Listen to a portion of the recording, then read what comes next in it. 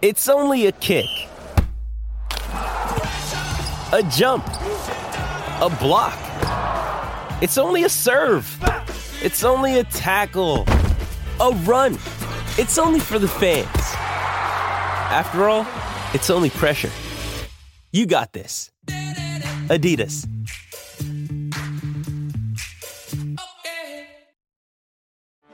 Get ready for the greatest roast of all time. The Roast of Tom Brady. A Netflix live event happening May 5th.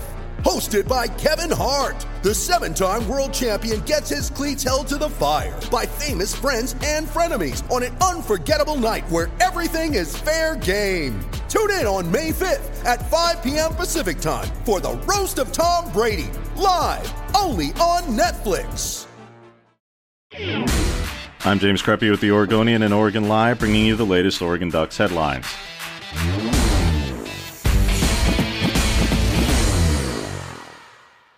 University of Oregon President Michael Schill is, quote, hoping football games will be played this fall. In his first media appearance since the start of the coronavirus pandemic, Schill told CNN, quote, I doubt very much we're going to have a packed stadium watching our Ducks play football.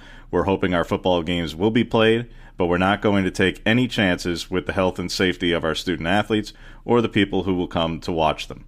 Schill has declined multiple interview requests from the Oregonian and Oregon Live. Oregon men's basketball added UNLV grad transfer Amari Hardy. On Friday, Hardy is a third-team All-Mountain West Conference selection last season when he averaged 14.5 points, 3.3 rebounds, and 3.3 assists per game. He gives the Ducks another veteran hand, particularly in the backcourt.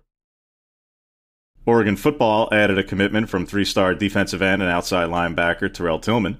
6'4", 200-pound prospect out of Mansfield Timberview High School in Arlington, Texas, is Oregon's sixth commit to the 2021 class.